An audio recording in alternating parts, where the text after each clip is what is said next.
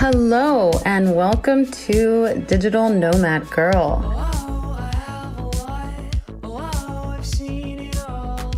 So thank you for joining us again, and today I have the honor and absolute privilege to introduce you to Mahendra Shah, who is a truly big thinker, action taker, an incredibly insightful and compassionate man whose work in global change has already positively affected the lives of many, both personally and from afar. Mahendra Shah is the founder and president of Zen Resort Bali, a holistic wellness resort whose mission is to confront and heal ailments and diseases of the 21st century lifestyle. Before this, he was a senior scientist for YASA and spent 30 years in the United Nations and World Bank working on global climate change and sustainable development. Mahendra also wrote Agenda 21, describing our Earth's climate change and agricultural vulnerability, urging the UN to focus their efforts and negotiations towards achieving environmental sustainability. Before this, he was a director of the UN office in New York, where he mobilized efforts and $4.5 billion for emergency relief during the 1984 African famine. His mission now is to help humans become sustainable, because without sustainable humans, we cannot have a sustainable Earth. So Mahendra, thank you so much for being here and for having me at Zen Resort. Well, thank you very much. Let me begin by saying a little bit about myself. I was born in Kenya, Nairobi, of Indian parents. So in a way, I have Indian heritage. African upbringing growing up in Kenya until the age of 18, European education in England, and I have worked in the international arena in almost 7 countries for about 30 years. So that should make me an international citizen. Unfortunately, our world is not ready for international citizenship.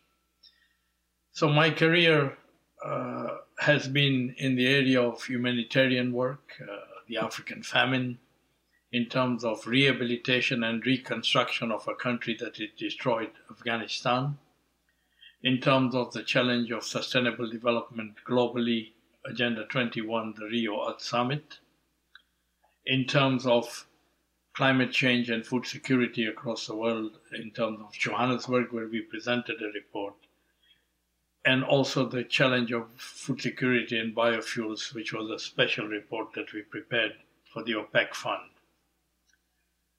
In 2002, I came to a conference in Bali, in Nusa Dua. This was a preparatory conference for the Johannesburg World Summit in 2002, where I was going to present a report on climate change and agriculture and vulnerability, and what will happen to the world's food system because of climate change. I was sitting on the beach in Nusa Dua with my son, who was accompanying me, and it hit me that I had spent 35 years working on sustainable development. And I suddenly realized that the world can never be sustainable because human beings are not sustainable. Why are human beings not sustainable? First, food is your medicine. Your medicine is food. We do not know how to eat. What do you mean we do not know how to eat? Well, in the old days, we would sit as a family and eat and laugh and joke while the saliva flew and we chewed. Today we don't chew, we are eating on the run. There is no time for digestion with the saliva. The food we need is also not available because food is pesticides produced, fertilizer produced, healthy, organic. Take one example. We used to have 10,000 varieties of seed for wheat in this world. Today we have 400. Genetic manipulation has reduced 10,000 to 400. And no wonder we are allergies of gluten and all kinds of wheat allergies are there. So the food we need is not easily available, nutritionally balanced, and we don't seem to have time to prepare and eat in a healthy manner. Secondly, exercise. Exercise does not mean going to the gym or jogging. Exercise must be physically psychologically, and spiritually balanced. Most people do not do this balanced exercise. We do not have adequate time. We have stress at home. Your children didn't get into the right school, and you worry about their future. The plumber didn't come on time, there's stress. The carpet has been spoiled, there's stress. So there is stress at home. There is stress in the office. We live in a very competitive world. Unfortunately, in the workplace, there seems to be an attitude of one to show the other is less and move upwards. So there's stress at home, there's stress in the office, and we live in a polluted world.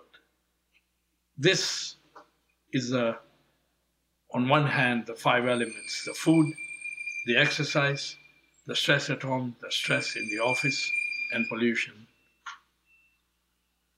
Sorry, can you say that part again?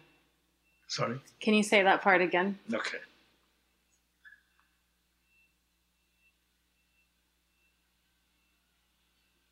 Human beings are not sustainable. They are not sustainable because we don't know how to eat and we don't know what to eat. How to eat is we need to be eating socially, chewing our food, letting the saliva flow. Instead, we are grabbing a sandwich on the run. And that's why we have all these allergies and digestion problems. The food that we need, healthy food, nutritionally balanced, is not available. Take an example of wheat. There used to be 10,000 varieties of seed in the world. Today we are working with just 400 seeds. This genetic manipulation and narrowing down of the seed bank has resulted in allergies, and we are working to produce more calories and forgetting about all the trace elements and everything else we need. Exercise is very important, but exercise, going to the gym or going jogging, is not enough. Exercise must be physically, mentally, and spiritually balanced. We have stress at home. The child didn't get into the good school we wanted. The carpet has been damaged. The plumber didn't come. All of this is stress and worry. We have stress in the office. It's a highly competitive world where the only thing that matters is how can one shine at the expense of many. And we live in a polluted world. This cocktail of 5 elements is called modern lifestyles. And it is amazing that the whole world is on this train, want to get on the train of modern lifestyles. Humanity is at a very defining moment in life. Human health is being put at risk. The pollution and the environment degradation is on the horizon. It's happening in many places. This combination of human health and the environmental destruction and degradation. Can I just tell them to stop? Sure. Sorry.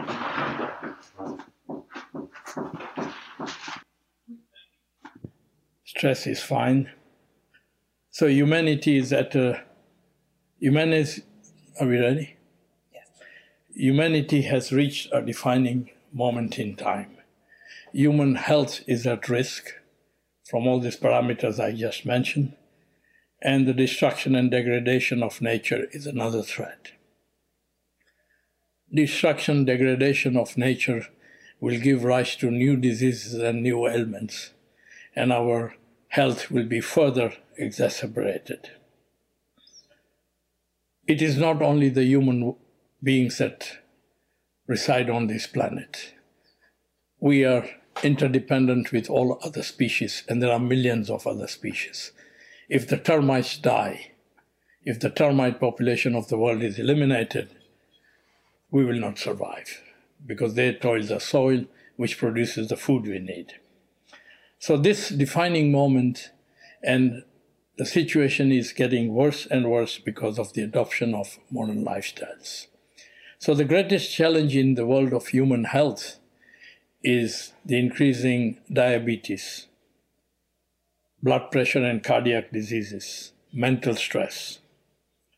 And also from the environment we have carcinogens, which is causing cancer, and many other chronic diseases.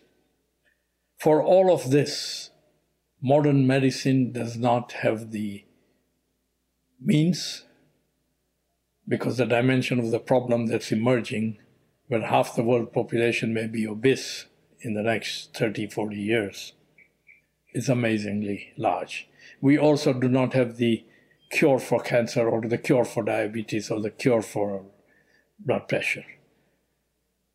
We are facing a very serious situation, and governments, scientists, and the pharmaceutical industry, we need to start paying attention as to what are the options.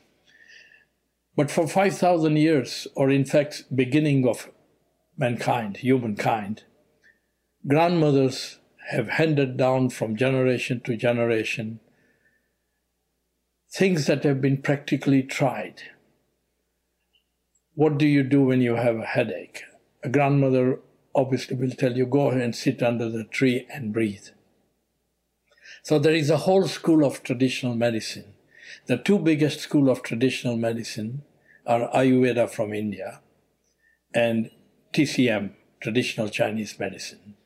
Ayurveda is a little bit more comprehensive because it has Ayurveda, the therapies, yoga, meditation, pranayama, the breathing, herbal medicine, meditation, music, etc. This is a fairly comprehensive system. China, of course, has Tai Chi, Reiki, acupuncture, and an excellent Chinese traditional medicine, the herbal side.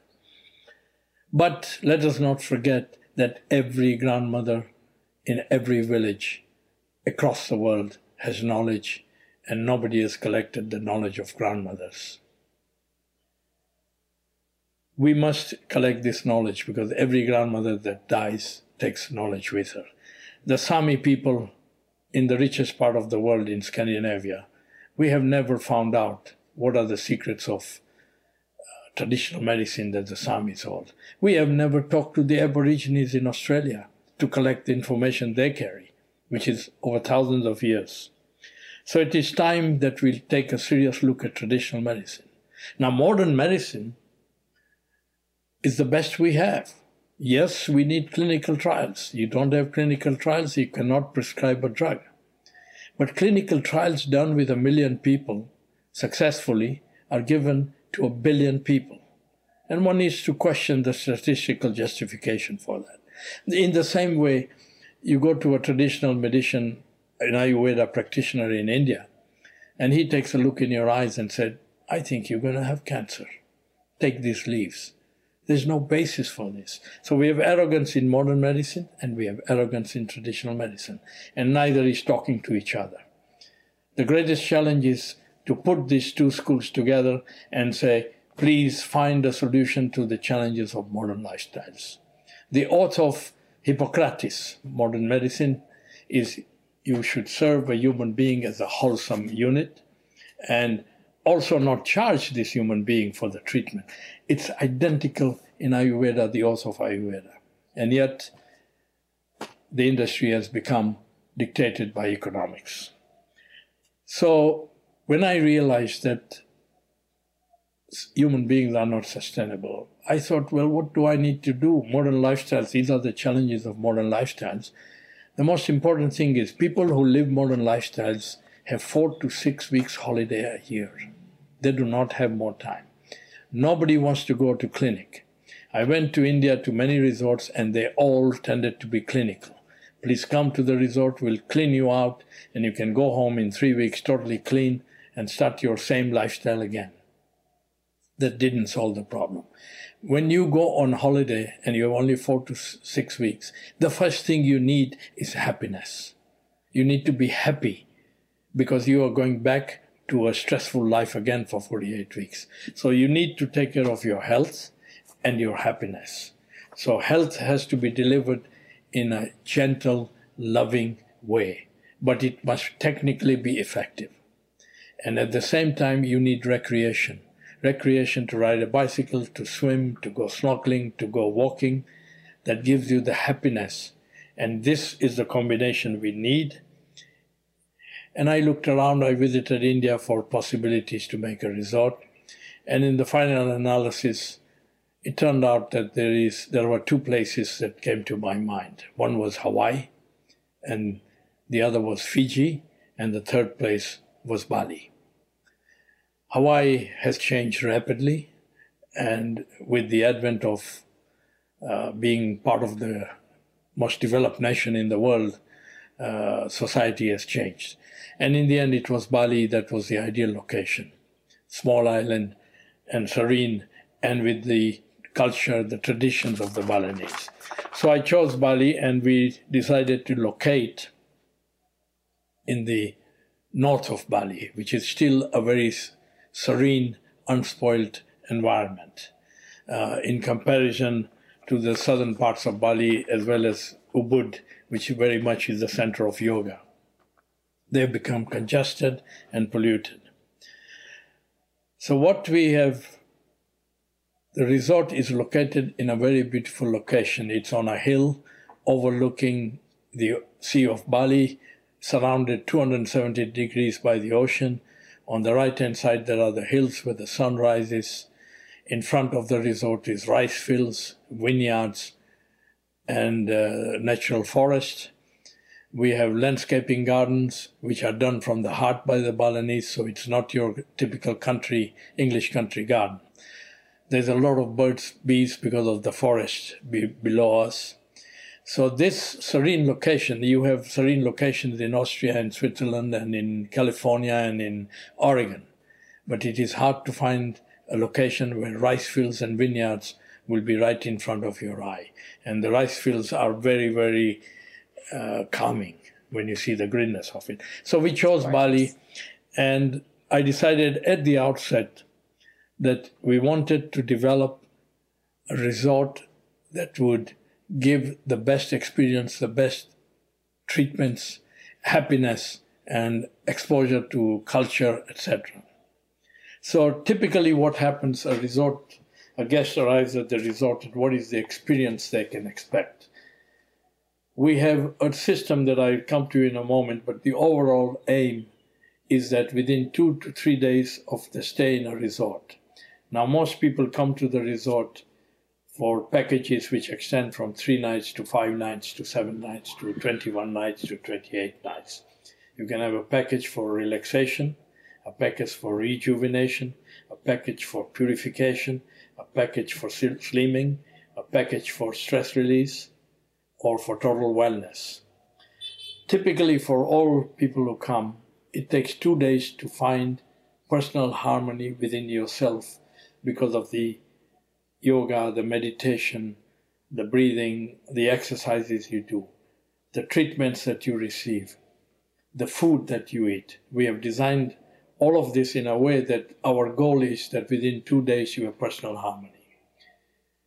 In the next 2 days, when you sit outside your room or by the pool or in the sanctuary, you realize the beauty of nature all around, and that gives you harmony with the environment.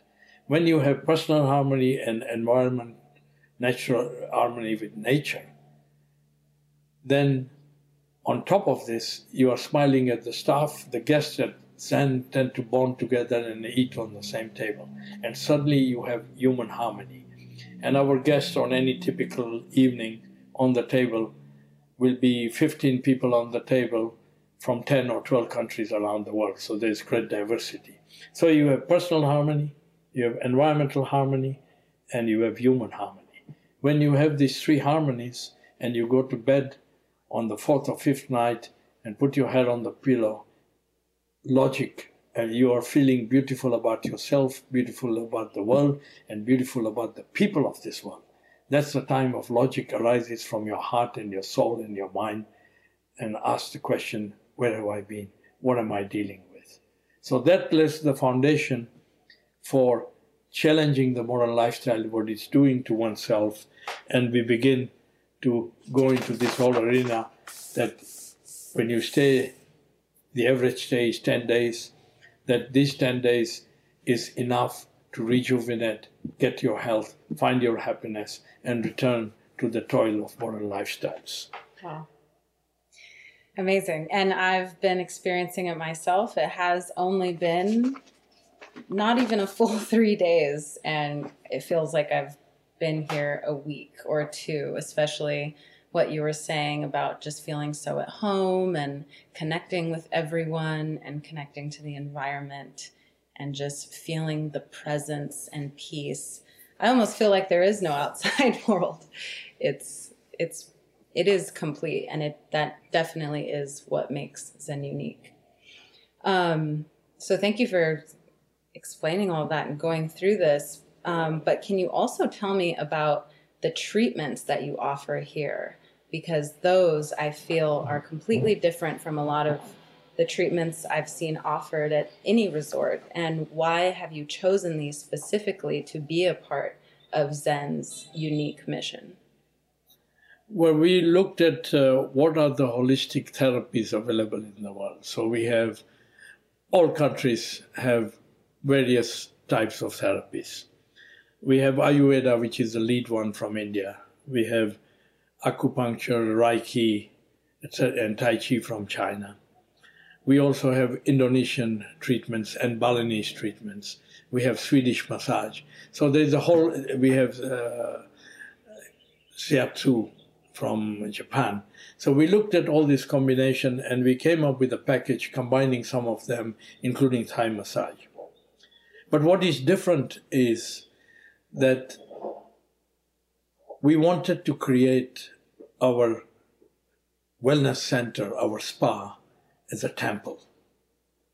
Because the most important thing to receive and benefit from a treatment is you need to be in a totally relaxed, calm, serene way. And that was critical. So we are perhaps unique in the world that when you enter the spa, you have a foot bath with flowers, and this is followed by you enter into the spa. The therapist makes you sit on the bed, and before any treatment starts, there is a mantra in Sanskrit. The therapist is singing in Sanskrit.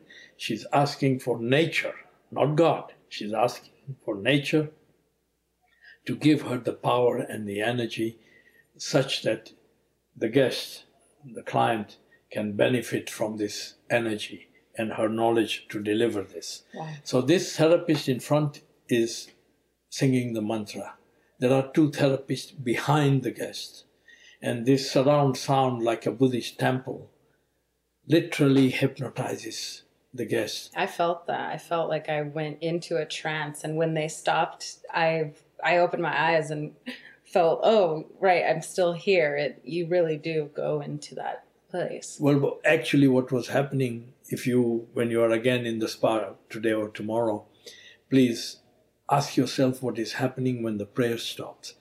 In principle, what you should be deciding and telling yourself is to tell the therapist, please take my body, my mind, and my soul. Please take it all, but heal me. Because that's literally the unconsciousness that comes. And this creates, it's no longer a massage.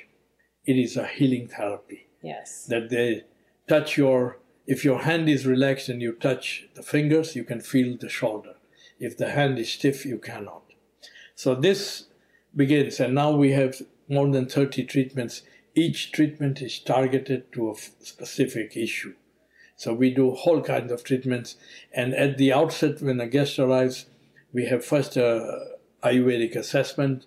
We work out the lifestyle of this person, the fitness level, the ailments they have, their doshas, and their constitution. This comprehensive analysis, which is also interesting, normally in India, this dosha assessment and wellness consultation is done by a doctor. In Zen, we have not only the doctor doing the assessment, we also have a spa therapist present, and we also have a yoga teacher present. Because we believe that the spa treatment must be integrated with the yoga treatment, and it must also be integrated with the dosha and the constitution and your food.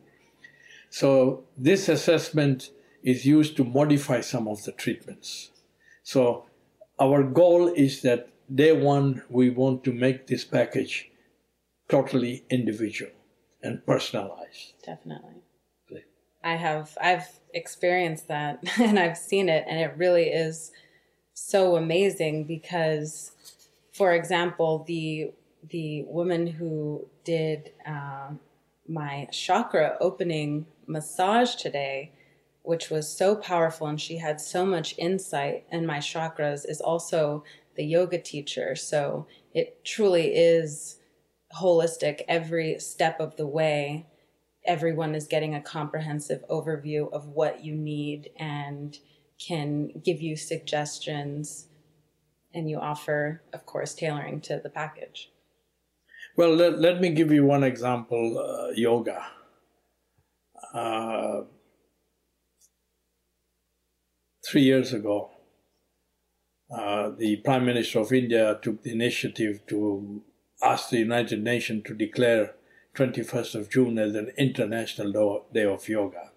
So in the last 3 years, on the 21st of June, people around the world, and some estimates say a few 100 million, are doing yoga on that morning.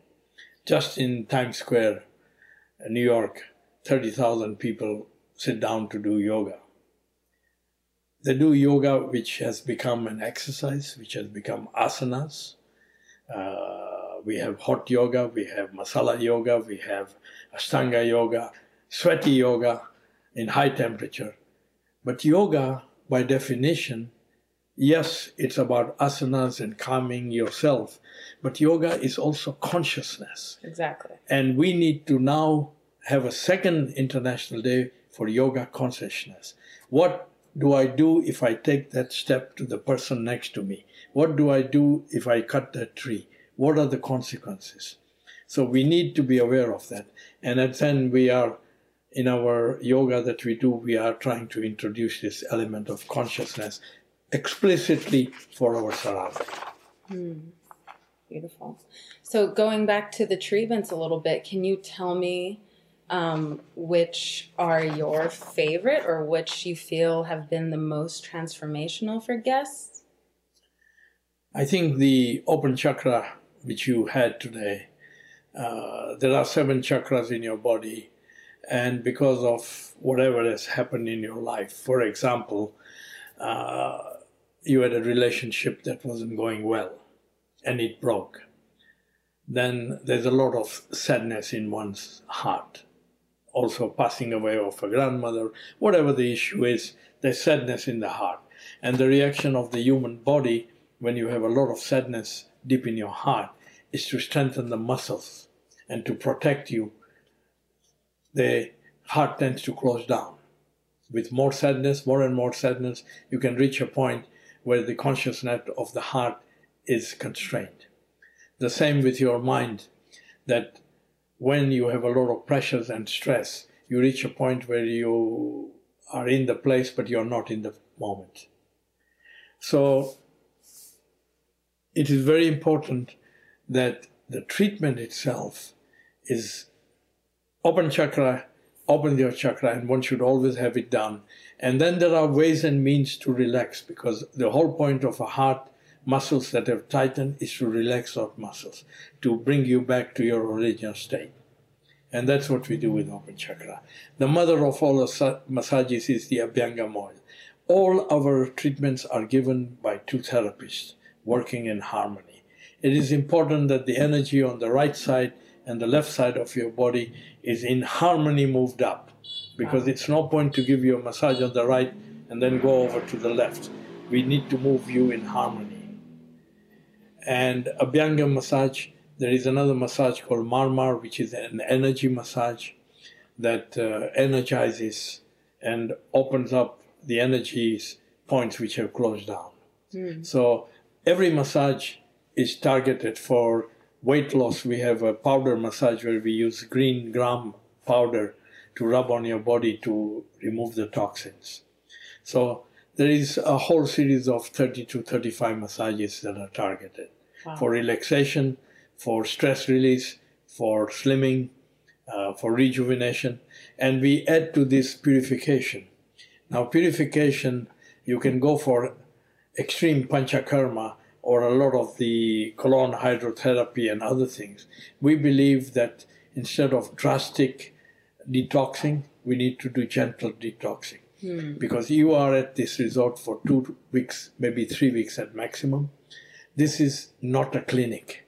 You need your happiness, and you don't need to be pressured to clean you out thoroughly, which is what some resorts do.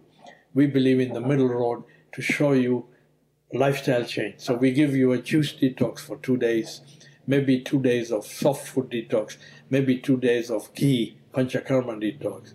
And in this combination, we try to keep you in your lifestyle and your happiness. And it's important in this context that food is our passion. We cannot all become strictly vegan or strictly raw food. Yes, we cannot become strictly vegan or strictly raw food or strict to this very meat diet and whatever. Food is our passion. I do love how you incorporate that, because it is a little hard sometimes for someone to say, you can't have this, you can't have that, especially when it comes to Ayurveda, because there's so much information and there's a lot of things that you have to cut out. And I love that you have the herbal blends that you can add to your food. And even when the doctor and the therapist give you your dosha, they explain to you, these are our guidelines. You don't have to take it incredibly strict. You don't have to be a complete purist, because we understand that food is a part of happiness, that is a part of life, it is a passion.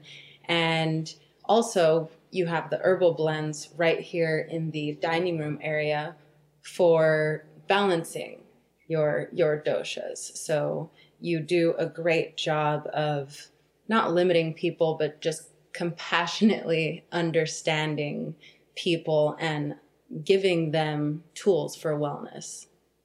Well, your assessment, I was looking at your assessment, is Vata Pitta. Yes. Pitta is fire, in a sense. And one of the recommendations of the original text of Ayurveda on what food you should eat and avoid and eat in moderation, one of those is you should not eat tomatoes. Now, you live in Los Angeles.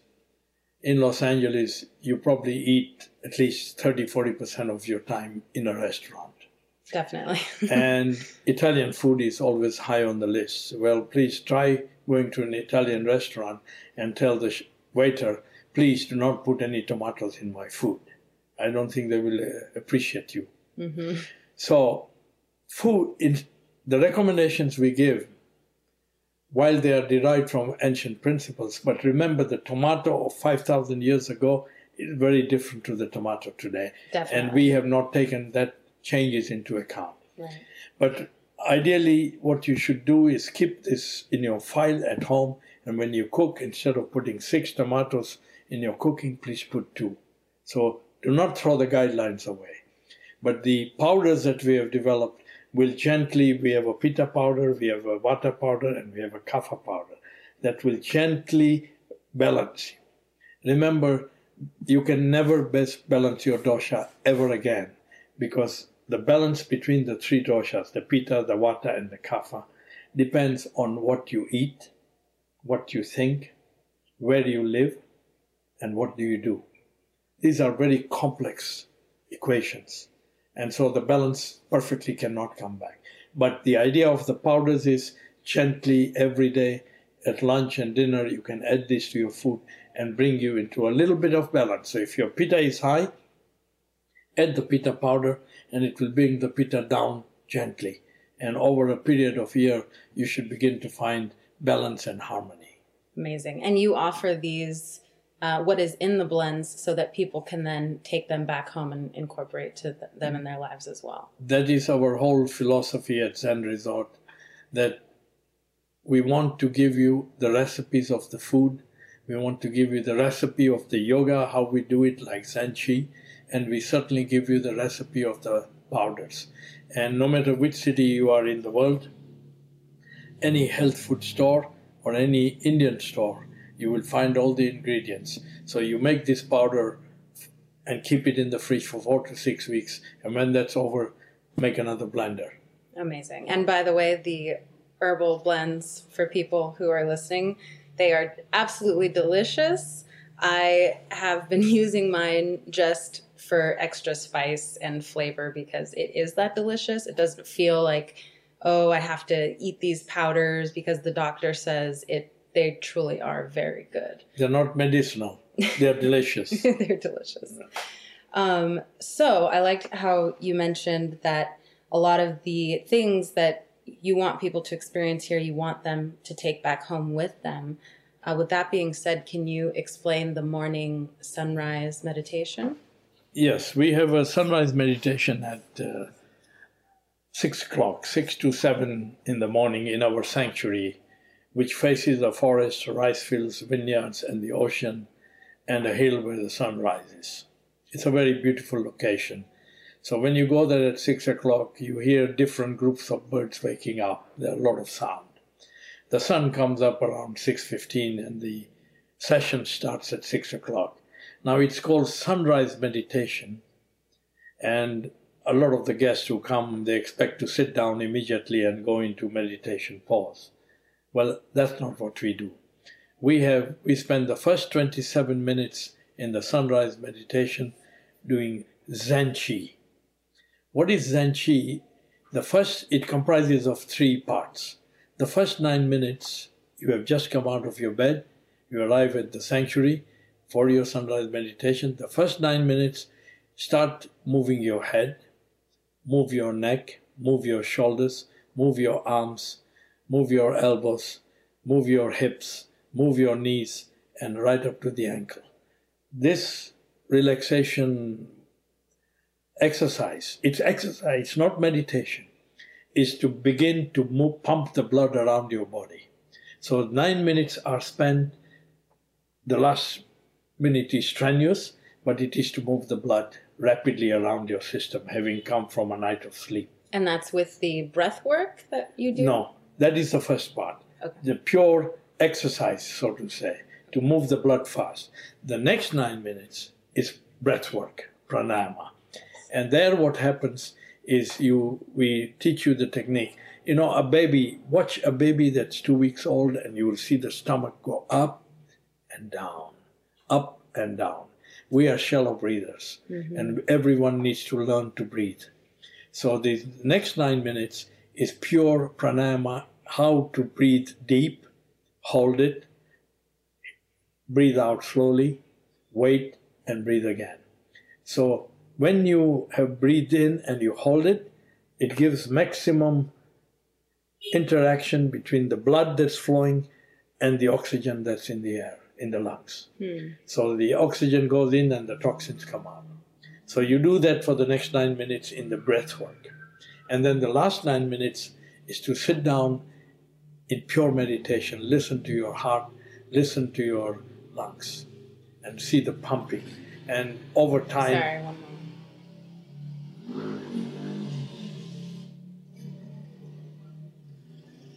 So the next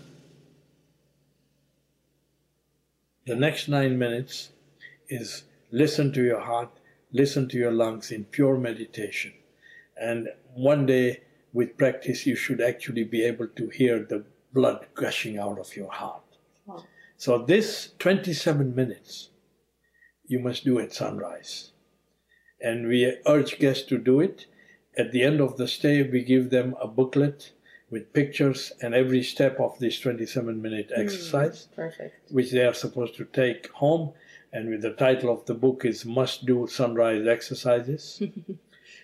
The amazing thing from the experiences of the last 10 years is from the guests who write to us, that they find not only this exercise energizes them and makes them in a good mood in the morning, because this sunrise exercise can be done in the comfort of your bedroom, in your pajamas. Exactly. Sitting in a chair.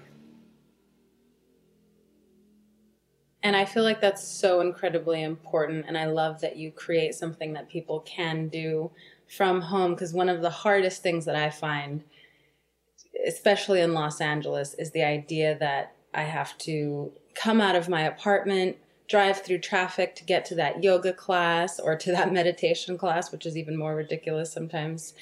And, you know, I feel like you're putting obstacles in front of you for something that should be easily done in the morning. And a lot of people don't realize how easy it can be, but when you give them the tools it allows them to incorporate that in their daily life.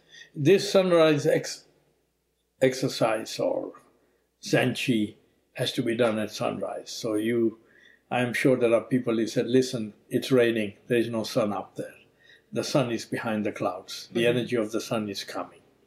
But the most important element of this exercise which energizes you, because after Zenchi, in your bedroom, you change, you take your shower, eat your breakfast, eat your orange juice, and you are refreshed. If you went jogging or went to the gym at 6 o'clock, then your muscles will ache and you will be energized and feeling good, but there'll be strain in your body. Wow. Whereas with Zenchi, you're purely energized with not a piece of strain. And this puts you in a good mood at work. Hard jogging or weightlifting in the gym will still be a little bit of stress. But with Zenchi, you will be so relaxed and such a good mood that the next 4 to 6 hours, no matter which colleague comes and shouts at you, you will not absorb the stress. So this is a de-stressing system at the same time. Amazing. And that's the beauty of Zenchi. I love it.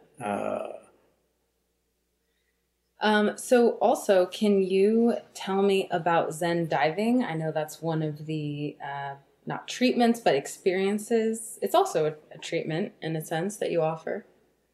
Yes, we developed the concept of Zen harmony diving. This is still totally unique to Zen Resort after 3 years. At that time, the thought came one day that what are the 3 most important things that a human being must do? The first and foremost, apart from your food over which you have control, is to learn to breathe effectively and efficiently. And nobody breathes effectively. We only use 70% of our lungs. Right. So the first thing is to learn to breathe effectively and efficiently. Second is to learn to meditate. Every conflict and stress in this world comes because we don't meditate. If you meditate, somebody comes shouting at you, the normal response is somebody shouts, you shout back and the problem escalates. If somebody shouts at you, if you had trained in meditation, he said, what you are saying is so right. Can you give me a day to think about it and we'll discuss it? Yes. You've de-stressed already. Yes. So learn to breathe, learn to meditate, and do gentle exercise. So I asked myself, where can I go to learn to breathe, to learn to meditate, and do gentle exercise? I'll go to the yoga hall. The teacher will help you. Many people find it very hard to learn to meditate on earth, on land, because the birds are singing, people are moving, sounds are there. It's not a quiet environment. And also sometimes it can be physically uncomfortable. Correct. Just sitting there. Absolutely, especially with the breathing. Also with the breathing, the teacher will tell, it becomes an extra burden that morning to go to the yoga hall to learn. Mm-hmm. So I asked myself the question, and I want to teach, very important, I want to teach children of 8 years and 7 years and 10 years to learn to meditate, to learn to breathe. Can you imagine talking to a 7-year-old and say, you need to learn to breathe, you need to meditate. How can you explain meditation to a 6-year-old? Well, I can't. So where can I go when I don't, whether I'm an adult or a child? Where can I go when I don't want to know what is meditation? I don't want to know what is effective breathing. Please don't try to teach me. Got it. And I want to go somewhere where I don't want to do any exercise. And it was amazing that the realization that 70% of our world is water. We are 70% water. Life on earth began with a drop of water. We spend 9 months of our life in a water body, in the womb. Water is critical. Yes. And if you go underwater, automatically you try to breathe deep and slow because you preserve your breath.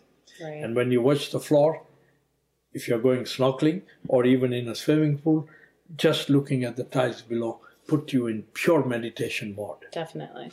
And you are swimming, that's gentle exercise. So this was possible, especially 5 years ago when we invented Zen Harmony, because an Italian company invented a snorkeling mask and a diving mask where you breathe through the nose. Oh, wow, did they? When you breathe through your mouth, you cannot breathe deep and effectively. It is only through the nose. You try to breathe, take a deep breath with your mouth. It is impossible. So the Italians have discovered this mask which fits on your face, and the air comes inside the face, and you choose to breathe through the nose or the mouth. Wow. And that is a powerful, powerful entry point into Zen Harmony diving. So you use those specifically? Yes. I didn't even know that existed. You will be doing this when you do Zen Su tomorrow. Oh, wow. You will experience the mask, the second part. Amazing. Now, what is Zen Harmony diving? The two biggest problems in the world is human health and pollution of this world. Human health can be amazingly improved if you learn to breathe, meditate, and do gentle exercise. Therefore, go diving. Pollution in the world. 70%, 80% of our pollution, waste on land, is being dumped in the ocean. It is expected that in 2050, which is 30 years from now, there will be more plastic in the ocean than fish in the ocean. We are undermining a resource that we don't even know. The moon is 360,000 kilometers away. Men and women have been to the moon and back. Nobody has been to the bottom of the ocean. And it's only 15 kilometers. Right. The secret of our survival, of all species on Earth, is probably hidden somewhere in that ocean, including treatment of cancer. So Zen Harmony diving, the whole purpose of developing is to tell people, you must go diving. Now, people need a selfish reason when you tell them to go diving. Please, if it's selfish, they'll do it. So you say, you go diving and improve your health. So why do you want more people to go diving? Where 60 million people in the world, approximately, go diving and snorkeling. 3 billion people live on the coastal areas of this world. We need more ambassadors of the ocean reporting on what's the pollution below. So you need to increase the number of divers. And what better way to increase by telling them, be selfish, go diving for your health and discover the beautiful world and report on the horrible pollution that's going on. You know, in this century, we had only one Jacques Cousteau who spoke, was the voice of the ocean. We need today hundreds of millions of people to start speaking. Then our governments, scientists, and waste disposals will pay attention. And the threshold may not be too far. By 2050, we'll be drinking 1 trillion bottles of water bottles every day. Where are we going? That's insane. Annually, there'll be 1 trillion bottles drunk. And the plastic is wasted. And last week, we heard from scientists that a plastic bottle exposed to sunlight in water gives out methane and ethylene, which is responsible for climate change. So Zen Harmony diving is the key to human health, pollution, and saving the marine world, which it covers 2/3 of our world. Wow. We have responsibility for that. And the ocean is so deep, we don't see what's happening below. Right. Out of sight, out of mind. But unfortunately, it's in turmoil. Wow. Well, thank you for creating that, and I hope this is something that is adopted by the world very soon. So you have told me some miraculous stories and experiences that some visitors of Zen have had. Can you share some of those with our listeners? Well, over the last 14 years, we had, from 2004, a tsunami victim at Zen Resort. She was actually in a hotel in Thailand when the tsunami struck. she was with her parents and living in a hotel. Her parents and her sister or brother were there. There were 4 of them. And they were on the beach, and suddenly the water went away. And they realized that, well, the tide is going out, let's go and have breakfast. So they went to the hotel, and they were sitting in the hotel, and the waiters said, it's not breakfast time here, but please sit in this area. And then the tsunami struck, and 3/4 of the hotel was gone. Where they were sitting, the building stood. Wow. So she had the trauma of having to spend a week before rescue came. Mm. Anyway, she came here and she went through the whole process. And it was amazing to see the transformation in her, in our healing tree. I will explain to you what happened in a healing tree in a moment. Let me give you another physical example.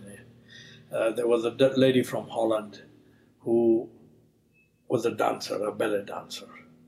And she woke up one day at the age of 30, and one of her left leg, the ankle, became an elephant foot. And she happened to be a sister of someone who is associated with our resort.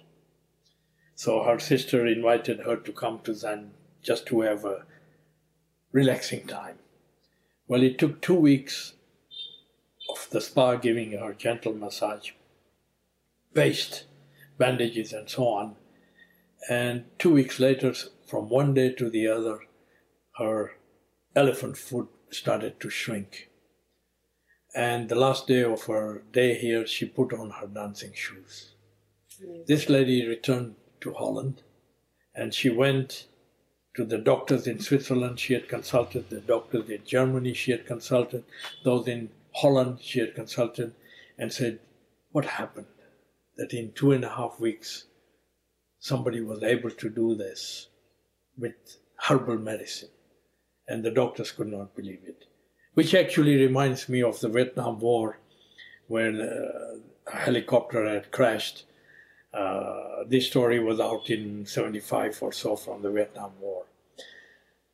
One of the soldiers was injured, he lost his arm, and they were waiting for rescue, and a week later the gangrene set in his arm. Wow. And they called for emergency aid, but it couldn't get through. Out of the forest came a lady, looked at this arm, disappeared, came back again with some paste and put the paste in.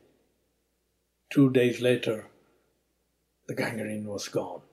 The US Army spent months and months looking for this woman. They never found her. Wow. So there are natural medicines out there. Yes. That can do this healing. So this is an example of 2 of them. Let me give you another example of one of the treatments we do, which is Zen-Su. Zen-Su is a treatment in the water, in the swimming pool. It's a treatment to send you back into the womb of your mom. You know, many people, if you do research, you find many people have written stories of the journey of death. They are on the surgeon's table, they are pronounced dead. 20 minutes later, they are revived, and they've written stories of how the lights were flashing at the gates of heaven, and how St. Peter was waiting, etc. These are published articles. Right. Nobody has written experiences. Yeah, nobody has written a single article on the first 9 months in the womb. And the baby is alive when the cells germinate together.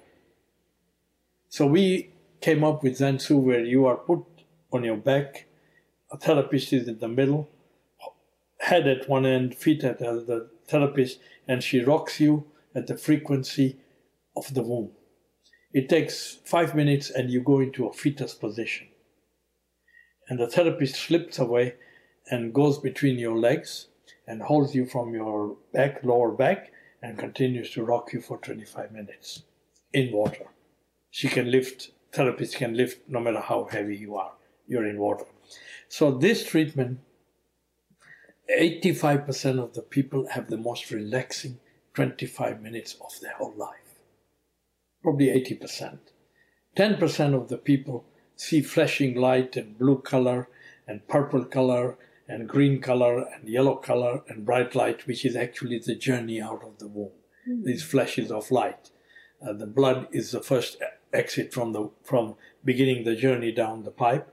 The second is the purple with the stress of the mom. The blood becomes purple. And then the sunlight is if you are born in the morning. Bright light is if you were born at night. So we don't have the scientific evidence, but this is how our verbal analysis with the guest indicates. So when you have the last 10% actually have a rebirth. And I give you just one example. We had a lady from Estonia here. This lady at the age of 18, 19 met a Swedish boy and she wanted to marry him. And her father, she was the only daughter, and the father from Estonia said, no, you cannot marry him. I don't want to lose you. If you marry him, it's over. You're not my daughter. Wow. She went ahead and married this young man. She became very famous in her new country. She came here at the age of 38. And I consulted emotional well-being with her. And she was the most bubbly, the most successful, literary success, everything in her life. A beautiful lady and really joyful.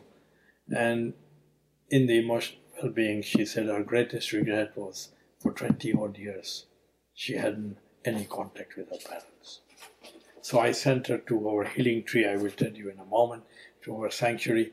And then it hit me that send her to the Zensu in the swimming pool. And she was in the womb coming out.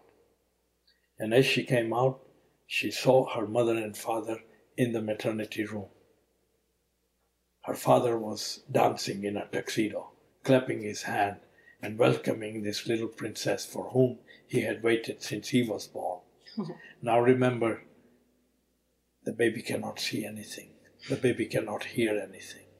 But she had seen pictures at home of dad holding the newborn baby in a tuxedo. So this image and this story had been created inside her. So as she came out of the womb, the father was so happy, and she realized that the same father sent her away. In this moment, the nurse came and said, Madame, I must clean the baby, and I'll bring it back right away. And she said, no, please give me my baby. And the nurse, I don't know whether it's regulation, she said, I'm sorry, I have to clean the baby, otherwise it will spoil your bed and your clothes. So let me clean it. And she said, please, please, I need my baby now. So the nurse handed her the baby. And the first thing she did, the mother did like all mothers do, is to take the baby to the left-hand side, to their bosom, where your heart is. Because you need to align her heart to your heartbeat. Mm-hmm. And then she lifted the baby delicately in front of her and whispered to the baby, you are my Babulinka. She gave this nickname. This lady heard this name in the pool after 20 years. So then Zensu finished this 30 minutes. She came to me in tears. She cried for 2 hours. Oh, yeah. And I just let her cry. And after, I didn't want to say anything. I said, at least everybody loves you. Wow. That's important. Yes. Doesn't matter what happened. And your mom whispered your name. And she said, that's the most beautiful thing. She said, I'm crying because I wanted to hear my name before I die. Okay. I then sent her to our healing tree and the sanctuary, hoping something again would happen, and it didn't. Then just 2 days before she was due to go, I sent her actually to the sanctuary, and she heard her mother in the forest saying, Babulinka, where are you hiding? 3 times she heard Babulinka. Wow. Okay. She went away, happy of having heard her name. She wrote to me some 5 months later, or 4 months later. Actually, she called me, and she didn't write, she called me and said, last week, my mom and dad came to Stockholm, rang my bell and said, Babulinka, we have missed you. Oh my Don't gosh. ask me how. Just remember how many times you're looking at a telephone and you know it's going to ring from 10,000 miles away. Your best friend is going to be on the... We call it telepathy. The earth is electric, we are electric. It's transmission. The latest study of the ocean seems to suggest that the ocean is one being. It's one brain, interconnected. So our earth may be interconnected, one unit, where electric lines are. And when your best friend decides to call you, that message is transmitted through that nature's network straight to your feet and your stomach, your second brain, and you have that gut feeling. We call it telepathy. The same here. So this, we don't want to call it a miracle. I just want to call it the healing energy of this earth came to you. This is another example of the healing that happens. This was in Zenshu. Let's now go to the healing tree. When you have spent 2 to 3 days in Zen resort, suddenly you have personal harmony inside you because of the treatments, the meditation, the yoga, etc., the food you eat, where you sleep, where you relax by the pool. This beautiful world gives you personal harmony. You begin to feel good about your physical, mental, and spiritual well-being. And when you sit on the 3rd day or the 4th day by the pool or outside your room and you watch this world of the ocean, the rice fields, the vineyards, the forest, you suddenly realize what a beautiful nature environment this is. And then you have environmental harmony. Our guests tend to sit together on the table to eat. Amazingly, the Balinese staff, in Bali there are only 5 to 8 names. Firstborn has Putu, secondborn, thirdborn, fourthborn. You are given the name according to the number by which you were born. We people from all over the world have totally different names. And our staff, from midnight when the guests arrive, next day they know their first name. From the gardeners to everyone, they call everyone by first name. Yes. So the amazing thing is this whole feeling of personal harmony, environmental harmony, and people harmony suddenly makes you feel, I am beautiful, the world is beautiful, and the people of this world are beautiful. On any one dinner table at Zen, there are 12 to 14 people sitting. You have no less than 8 to 10 nationalities. This is the diversity that comes here. So when you have these 3 harmonies, then you are ready to have an emotional well-being consultation. And we give 2 exercises to the guests after finding out their relationship to their parents, to their siblings, to their colleagues, the health challenges they had in their... We take an emotional assessment of how are they feeling in totality. And based on this, we normally give 2 exercises. One of the exercises is buy a little book and write down in this book.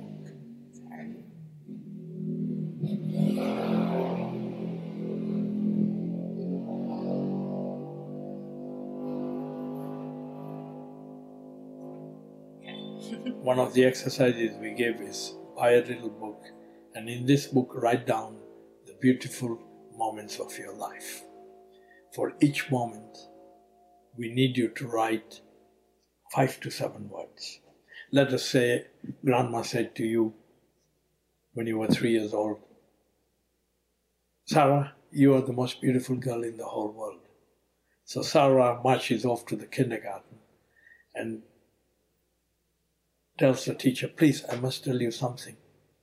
And then Sarah blows up her story and says to the teacher, my grandma is the best in the world. She's so kind, she's so lovely. I love her to bits. And my grandma said, I am the most beautiful girl in the whole world. For a 3-year-old, the world doesn't mean anything.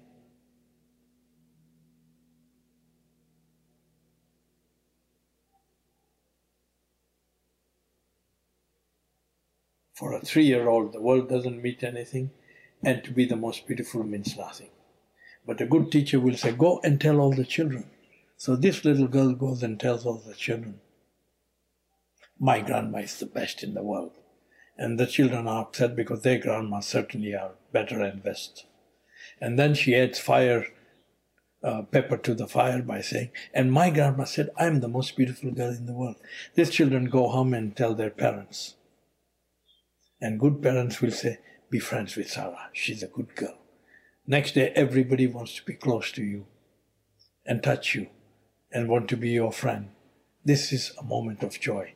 So in this book, you will write, Grandma, 3 years, most beautiful. You know exactly when you read this line, what happened. Somebody else reads this, means nothing. And you can glance, there are 20 lines on a page you have written down. The day you graduated, your dad put your hand around you and said, darling, this is the best day of my life. And you have graduated. These are beautiful moments, the first kiss, etc. On a page you will have 20 lines. This is a spectrum of your life, maybe stretching over 10 years. And these beautiful moments of my life become my de-stressing book. Next time you have an argument with a parent, a partner, or a policeman in the street, or a colleague, be yourself. Fight, scream, swear, shout, beat them up, but then walk away, and within the next 36 hours, do your exercise. Let's say on a Friday night you had a big argument with a colleague, which got out of hand. Sunday morning, within 36 hours, wake up, do your exercise, have your breakfast, have your orange juice, take your shower, put on your best music, headphones, sit in a comfortable chair, and remember that argument of Friday night. Open your book in front of you. So compare that argument against a spectrum of your life, stretching 10 or 20 years with all kinds of incidents. It will tell you the stupidity, ridiculousness of that argument. So you de-stress. Monday morning you go to the office, the colleague is coming towards you. Normally you would turn left and right. You never want to see that dirty face again. But having de-stressed, you would probably walk up and say, maybe we take a coffee together. The other person had not de-stressed. They'll be surprised by the stupid lady wanting to make peace. But they'll think, why not? Mm-hmm. The important thing is you don't stress. You don't accumulate the stress. Accumulated stress, like accumulated carbon emissions, which causes climate change, accumulated stress leads to mental illness. So this is another example of the healing tree. And a lot of people, we don't do the healing. It is self-healing by the person, by focusing. No matter what life throws at you, the only person who can heal is yourself. Psychologists and psychiatrists and parents and friends can hold your hand, but they cannot heal you. Yes. The power to heal is within you. And healing you must do, because if you do not heal, if you carry the anger, the stress in you, the chances of your own children inheriting this is very high. Definitely. How many people who are abused, their own children are going to be abused and so on. We have to cut the link to the next generation. So in all these ways, Zen Resort is really holistic. And we are trying to do... Yes. And actually, we're doing nothing new. We are only learning from nature. Yes. If we keep our eyes open, the solution to every problem of humankind and of all the species and of our earth, the solution is right there in front of you in nature. Incredible. Absolutely incredible. And I have found that to be true through doing lots of work myself, but it definitely, people need to be reminded and people need to feel that connection to all the things you just explained, to nature, to people, to themselves, to their mind, to their bodies. And you offer all of that. Well, thank you. And I do have just a few last questions. Well, I've been doing this for 14 years, and I feel that Zen Resort has created the means and the tools which are highly relevant to our world of not only modern lifestyles and success of modern lifestyles, but also among the poor and the suffering. It is time. My vision, my mission now is to create more Zen resorts around the world. I have been 13 times to Norway. I've been often to India, maybe 50 times. I am looking in every country where we would like to build a Zen resort. I need a local partner with local culture, with local understanding. And we can make a partnership, or we can give them the tools and the means to do it.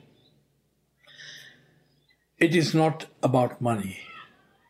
You know, when health is at risk, any person will spend every penny they have. But making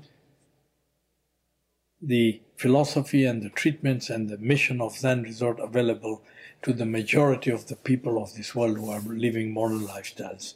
And not only those people, but here at Zen we take social and corporate responsibility very seriously.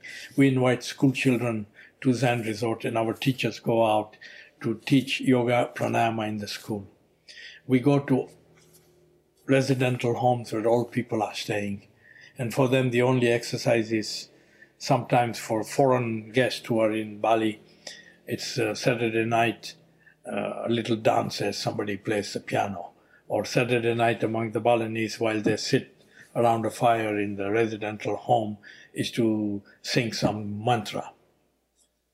We think we should go to the elderly who are not so well and put them in a chair and teach them effective breathing, which will lead to better digestion, which will lead to cheerfulness, which is a critical thing for them, is to give them happiness at this stage in life.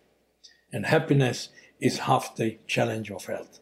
So Zen Resort is ready, we have the tools ready, we are ready to share our harmony diving, our philosophy of adapting the Ayurveda, the yoga, the meditation, so beautifully born out of India and so many other countries in the world, to the challenges and the needs of the 21st century. And that is a mission, and I hope that many will join us to make this happen. Thank you. Thank you. May I ask you one last question? Please. Okay. So with your background and your understanding of mind, body, soul, spirit, earth, energy, and everything, can you tell me, in your opinion, what you believe is happening right now with the world's climate, whether scientifically or beyond, and also your opinion on Bali's location? And lately there have been many earthquakes and volcano eruptions. Do you have any insight or anything you'd like to share on that? Well, we live in a world that is alive. The whole earth is alive. And the construction of the earth is such that there is volatility at the heart of the earth. So there are lavas, there are mountains, there is earthquake movements, the plates move, etc. So the nature has always been there. The question is, how have human activities affected the system of nature? And one of the examples is, forest fires, volcanoes disrupting, all release global warming and release carbon emissions. Agriculture releases carbon emissions. But what is human activity contributing to it? And you look around the world, that the records of the last 100 years tell us that with increasing population, with some nations producing 50 times another nation per capita in terms of carbon emissions, this cannot go on. And we have seen this particular year the heat storms all over Europe. So climate certainly is changing. We don't need any more scientific evidence. We need to be precautionary. Even if we are wrong and we don't know, let's take the precaution. Because if we don't take the precautionary principle, we will cause a threshold from which we cannot return. The species that are dying out. We cannot bring back species that have become extinct, even though we think we know the DNA molecule and we can do it. So the world is fractured today, is very much fractured. And it is, sad to see a world which is spreading sadness. If you look at certain countries in this world which were built by migrants, call them economic refugees, call them social refugees, call them what we are. The mightiest nation was built on a nation of refugees. And the same for Europe as another example.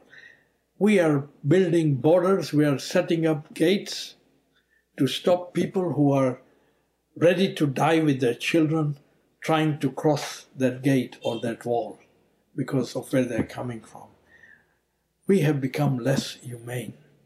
In fact, we are still human beings, but we certainly are no longer humane beings. And we need to find this. Take a very simple example. I can be walking down New York City with my dog, Fifth Avenue. My dog sees another dog, wants to cross the street and be near that dog. I'm kind. I let him cross with me. And he goes and smells that other dog. They touch each other and we part. I smile at the owner of the other dog and we take our way forward.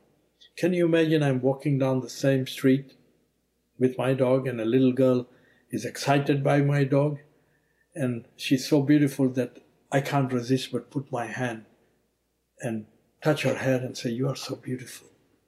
I'll be arrested. Where is this world going? That we teach our children, and it is true, you have to be cautious, but we teach our children never smile back at a person who smiles at you. A few weirdos have led us to this. And with climate change, which is destructive everywhere. How long before Miami goes underwater and we have lawsuits in the United States? At the moment, we cannot sue anybody because of climate change, which was caused in the middle of Africa by zero emissions from that nation and caused by the developed world that produced the emission, because it's a global phenomenon. Mm-hmm. And so those who have polluted the least pay the highest price. That's in climate change. Because the emissions of Africa are minute compared to the emissions of the United States or of Europe. Even of China, accumulated emissions, not annual emissions. Today, China produces more annually than any other nation. But cumulative over the last 50 years, it will be some time before China overtakes the developed world's emissions. So this is one area. Species are dying.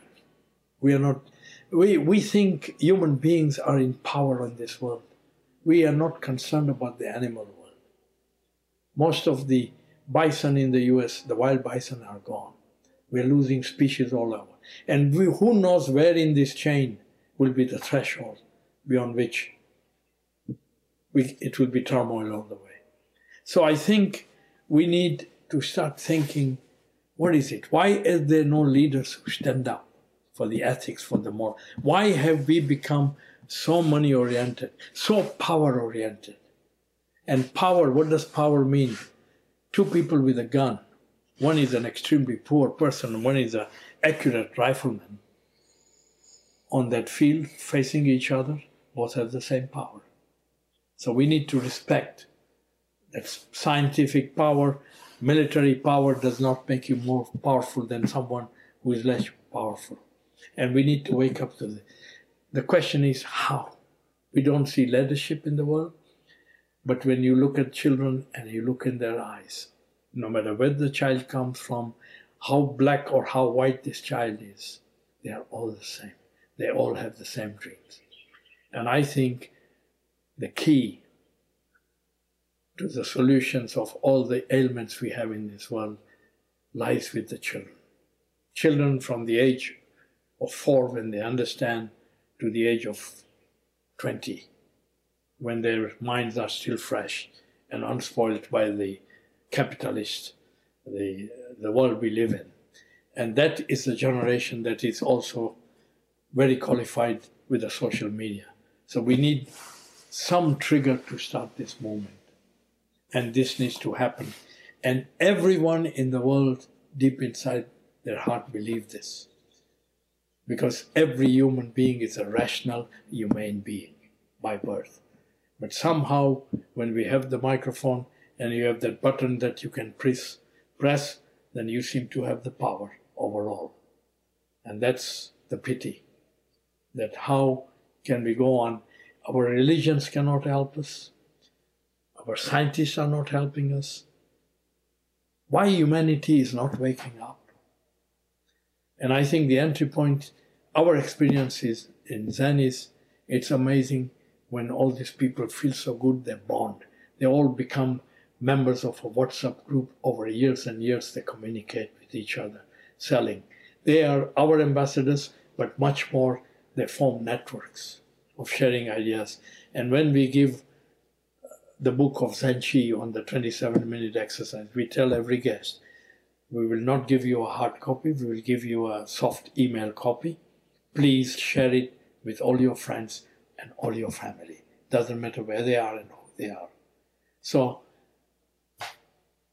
create hope, and we have to have hope for only one reason, because we are human. And that makes a difference. Wow. Thank you. Thank you for this honor. Thank you so much. And thank you for coming to Zen. Thank you for sharing with us. I very much appreciate. And